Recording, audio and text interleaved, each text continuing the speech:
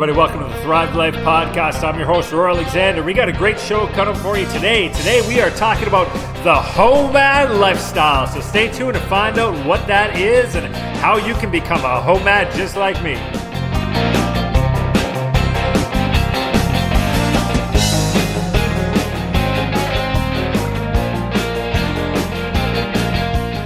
All right, everybody, welcome, like I said, to the Thrive Life Podcast. I am your host, Roy Alexander, here at the Thrive Life Studios in Bangkok, Thailand. But who knows for how much longer? I'm thinking of actually moving to Kuala Lumpur, Malaysia this year. Not saying it's for sure, just saying it might happen. I'm getting that little bug. But most of you know, if you listen to the show regularly, that I do have a 5-story gym house in Bangkok, Thailand, that I'm not looking to give up anytime too soon. So we got to figure that out. So, oh my goodness, what have I been up to lately? Well, I just got back from the Philippines. I was in Manila, Philippines, doing some professional fitness courses there, certifying some trainers. It's always a great country. What I like about the Philippines specifically when it comes to fitness is it's quite ahead of many countries in Asia, mostly because of the American influence. It's a very Americanized country, and fitness tends to be a little bit it's been there longer, and they have much more influence of that Western culture than other places that in Asia that are significantly behind.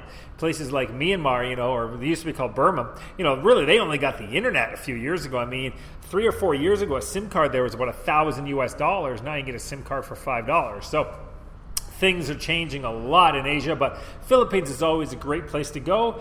I travel a lot. My lifestyle is traveling, and that's one of the things that, that brought me to the Homad lifestyle. That's why I kind of think of myself. And, so what is the Homad lifestyle? Well, let's talk about the other two lifestyles first. So the first kind you have is the person who gets locked into their mortgage. They go and they get their mortgage, it's maybe 30-40% of their, monthly salary. They have a car payment. That car payment costs a lot. So, like, I have a friend, and I was talking to Cam. Sure, this is many friends, but this is the one I know pretty well.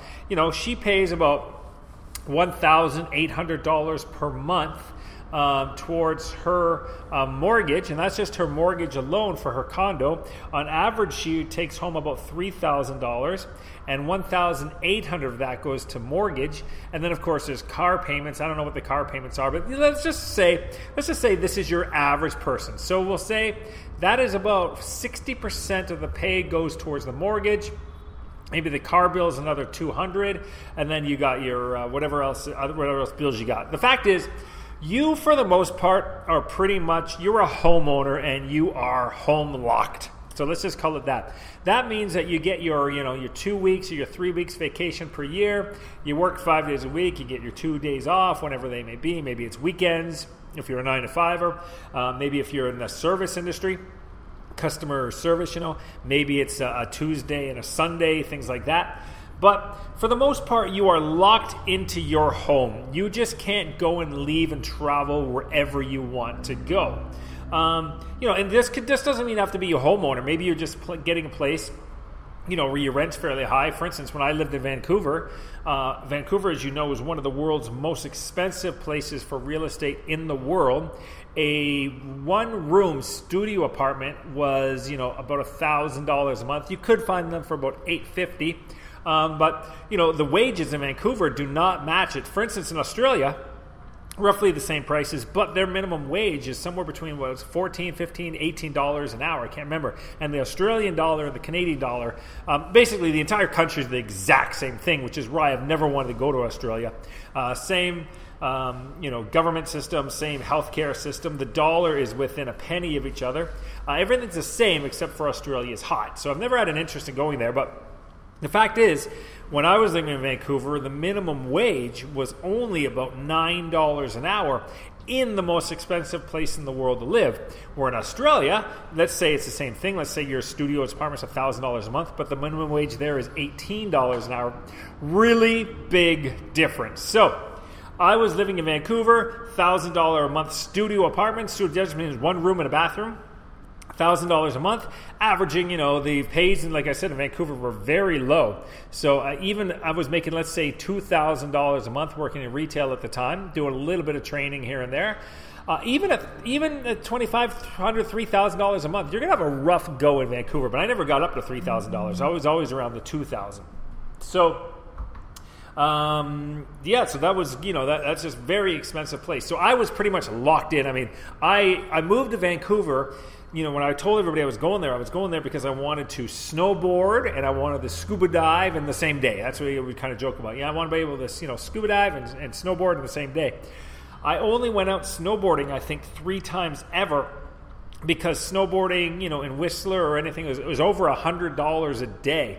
So the pricing is just so expensive. So the whole time I was in Vancouver, I didn't really do anything except pay an expensive amount of rent and work. Worked a lot. I mean, I worked a lot there. So that's pretty much the situation that most people are in. Probably 95% of the people listening to this, are in that situation or something fairly close to that, where a significant amount of your pay goes towards your house and your car and all those other monthly payments that you get.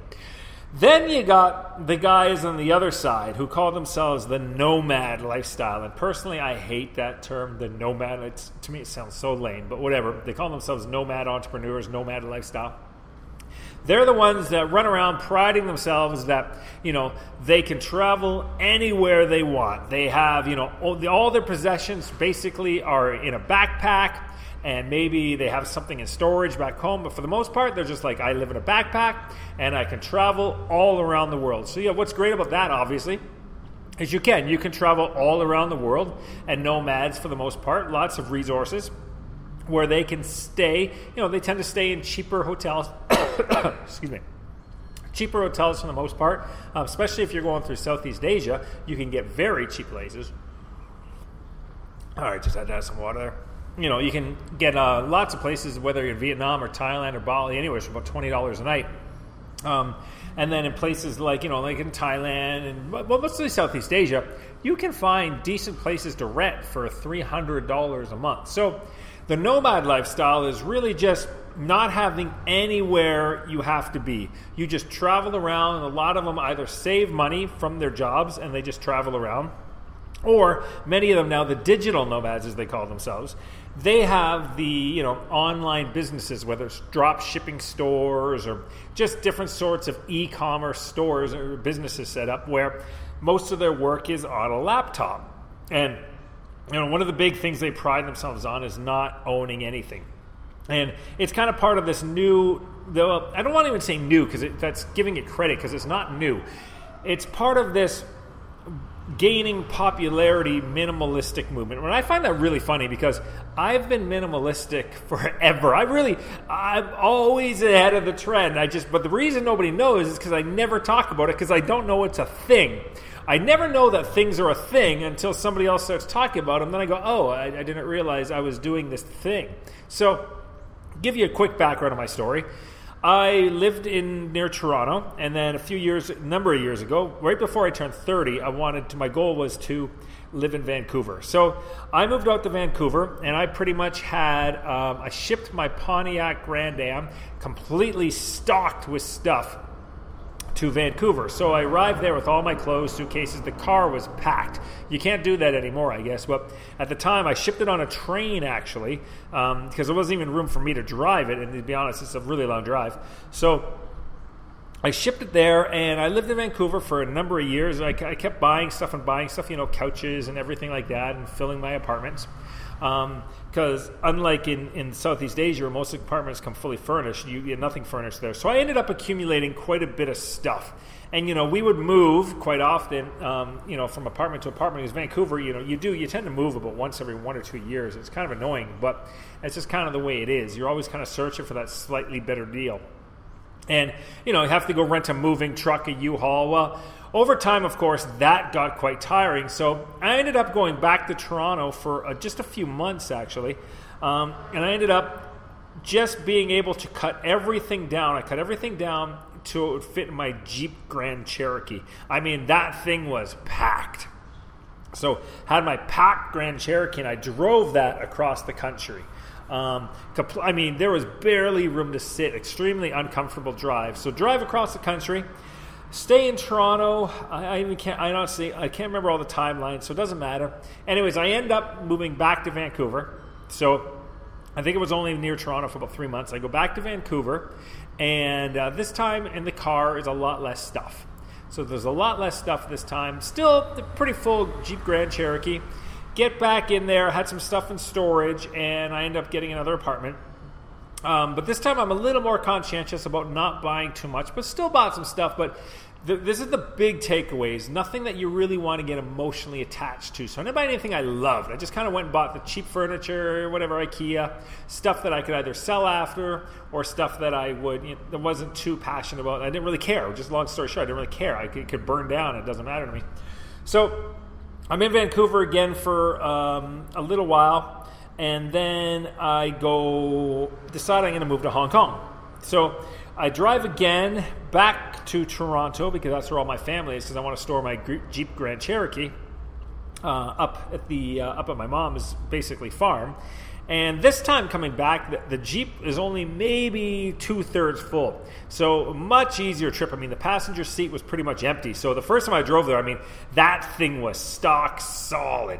The first time I went from Vancouver to Toronto. The second time, Vancouver to Toronto, it was only about 2/3 full. So a lot more space. I could actually put my seat back. So I had cut myself down to about 2/3 of a Jeep. Anyways, get to Ontario. I'm there for a little while, then because I'm waiting for my trip to move to Hong Kong. So get to Hong Kong, and long story short, I managed to cut my life down at this point to 2 suitcases. So I still have a little bit of stuff in storage in Ontario right now, but to be honest, it's stuff I'm going to go and get rid of. The reason why I can't even remember what it is, I can't remember what it is. So I know there's stuff there. I know I have DVDs. There's a lot of DVDs in there, so I got to figure out what to do with that because nobody uses DVDs anymore. Lots of CDs, so I think what I have to do is I have to burn those onto my computer. I have every Rolling Stones CD that ever came out, tons of the Pink Floyd box set, lots and lots of music. So got to go get that handled. But anyways, so what I call myself now that I'm in Bangkok and I have this 5-story house, but I haven't bought any furniture that I'm passionate about. Now here's the other thing too. One of the important things that is the homad lifestyle, that's what I call it, is that mix of you have a home, because really you do want a home. Nomads, I don't care what they say, it's nice to own some stuff and have a place to call your own. It really is. I can go buy an Alikio Olympic lifting bar now if I want. I can buy a few nice pieces of art, things that I like, and I can hang them up inside my house. And it may be stuff that I will actually take if I move. Say I go to Kuala Lumpur, there is a few things that I may take. But the secret to it is getting a place that it doesn't tie me down. This entire house here is only $400 a month. So I have a $400 a month place that I live in. 5-story house. Now, I have options. I could rent out this house to another personal trainer, fitness trainer, and say, listen, and this is kind of what I'm thinking of doing, is saying, listen, you take the place and you're probably going to charge $600 or $700 a month, so more than I pay. Sorry, there's an ambulance you can hear out there. Like I said, when you're in the middle of a big city like this, you do not get silence. It's impossible. This is about as much as I'm going to get till I get my new microphone set up. But anyway, probably find somebody to rent this space, so I'll sublet the gym house for a little while. The other option, of course, is just keeping it too. I might just end up keeping this house because it has a lot of stuff I like and I really love this house. And for $400 a month, that's just the price of most people's just their car payment and insurance. So I can keep my entire house and I can still get a condo at Kuala Lumpur. My goal eventually is to have, my home base. So really what it is you have a home base, but you can still afford to travel and go everywhere. So that's why it's like the home nomad lifestyle. So I still can go anywhere I want, and I don't have to worry about mortgages and car insurance and everything like that. So my goal would be to have the house probably here, and then have my condo in Kuala Lumpur, Malaysia, if I decide to go there, or wherever it is I decide to go. And I want to spend summers I'm not talking this year or next year, but my goal, long-term goal, is to spend June, July, and August, or at least July and August in Vancouver. Because it's the only 2 or 3 nice months there are there. The rest of it's rain. It's a terrible place, really. But it's beautiful in the summer. So to be able to, so go there. So it's that middle ground between where, I have the freedom and ability to travel anywhere I want, pretty much as often as I want. I can own more than just having a backpack. But at the same time, I have my house, I have a home, I have a place where I have my TV, I can have my stereo, and I can set it up for all my work. So it's really the best of both worlds. Because to be honest, I don't think I would want to be bopping around with just nothing but a backpack. I mean, the fact is, you look at most nomads, and, they tend to be in their 20s. You won't find many people over their 20s. And at that point, who really gives a crap? Most of them are just getting drunk and sleeping in ditches anyway and partying at full moon parties. So, if you ask me, it's kind of a lame lifestyle, but it just could be because I'm older. And the point that I think they seem to be missing is, they brag about how they get these amazing places for super cheap. Well, then just keep one. Find one you really like if it's so amazing, and sign a lease on it and set yourself up and go buy some nice stuff. Like, who wants to keep bopping around forever? I mean, that's got to be annoying. But at the same time, make sure that the price is so inexpensive that you can actually still travel around and do everything you want to do, and it really doesn't even faze you. Like, I could literally keep this place, keep paying my rent on it every single month, and I always have a place to come back to, and it's completely mine, and I can store my stuff here, and I can do whatever I want. So having that ability to have a home, but at the same time being able to travel and being able to live kind of that free lifestyle where you can go and do whatever you want. And then obviously it's a great place too. I mean, Southeast Asia, period. This house could be it could be in Bali, it could be in Vietnam. There's a number of places you can get a house like this for only a few $100s. I mean, this one is significantly large for the price I pay. But, I mean, I know in Phuket and different areas, you can get some really nice 2-bedroom bungalows for $500 a month. So, really, what comes down to, I think in life, you kind of want to find that middle ground. I mean, yes, you want to have a home. You want to have a place that's comfortable where you have your own bed. You're not constantly sleeping in other people's beds. And if you see a nice picture you want to buy, or maybe something where it's larger than the size of, say, a wallet, and you say, boy, I would love somewhere to have that. You have the place, a place where you can have your TV, and you got your internet hooked up, and you got everything you want. But at the same time, definitely not being stuck in that 9 to 5, 2 weeks of holiday a year weekend job. I think that's a terrible way to go. I guess if I had to pick one or the other, I would definitely lean towards the nomad side.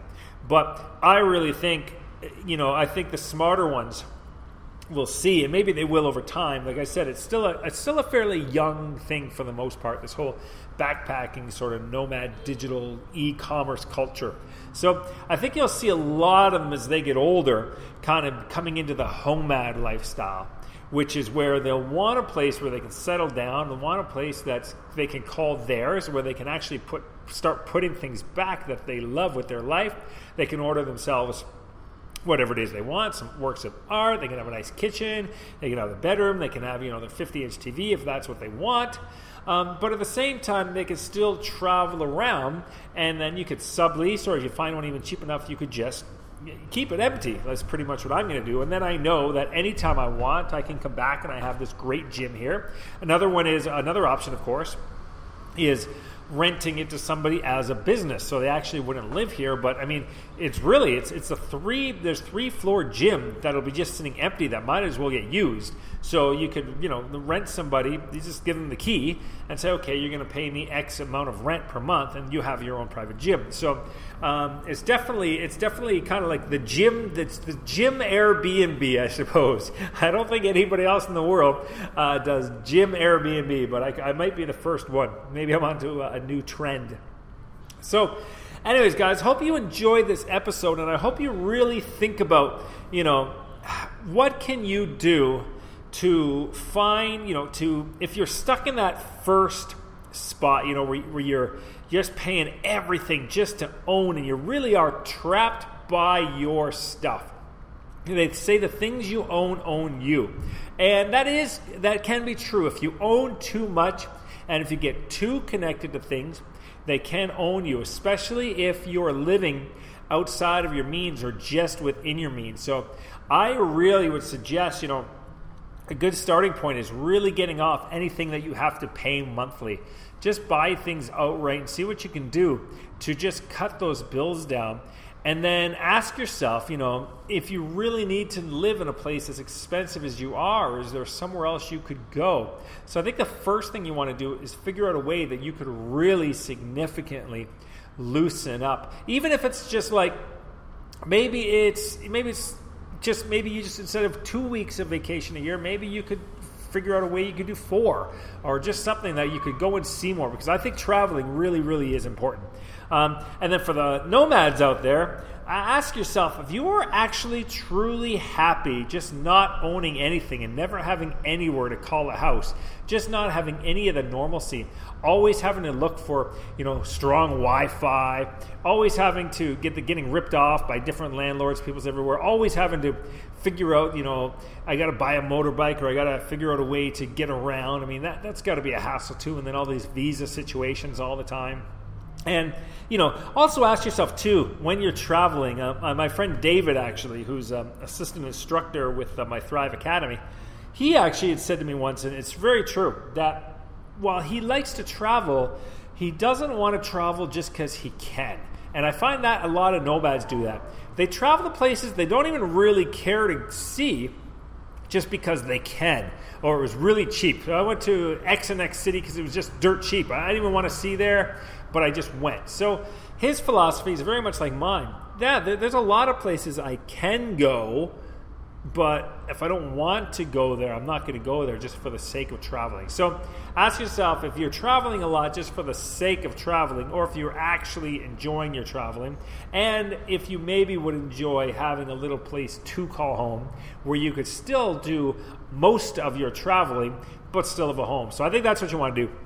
Have a place you can call home for a long time, but still be able to do most of your traveling. Anyways, guys, hope you enjoyed this episode on the Homad lifestyle and got you thinking. Tell me, if you can, about your lifestyle, and if anything in here would help. If you're a nomad, tell me what is so amazing about never owning anything and not having anything. And if you're a homeowner who doesn't like to travel or do anything, tell me what is so amazing about never seeing the world. So, hope you guys enjoyed this episode. I will be coming at you again soon with some more great episodes. Again, you can follow me on the Thrive Life podcast on iTunes, SoundCloud, or Facebook. And go to www.roaralexander.com for my blogs. I'll talk to you soon. Peace out.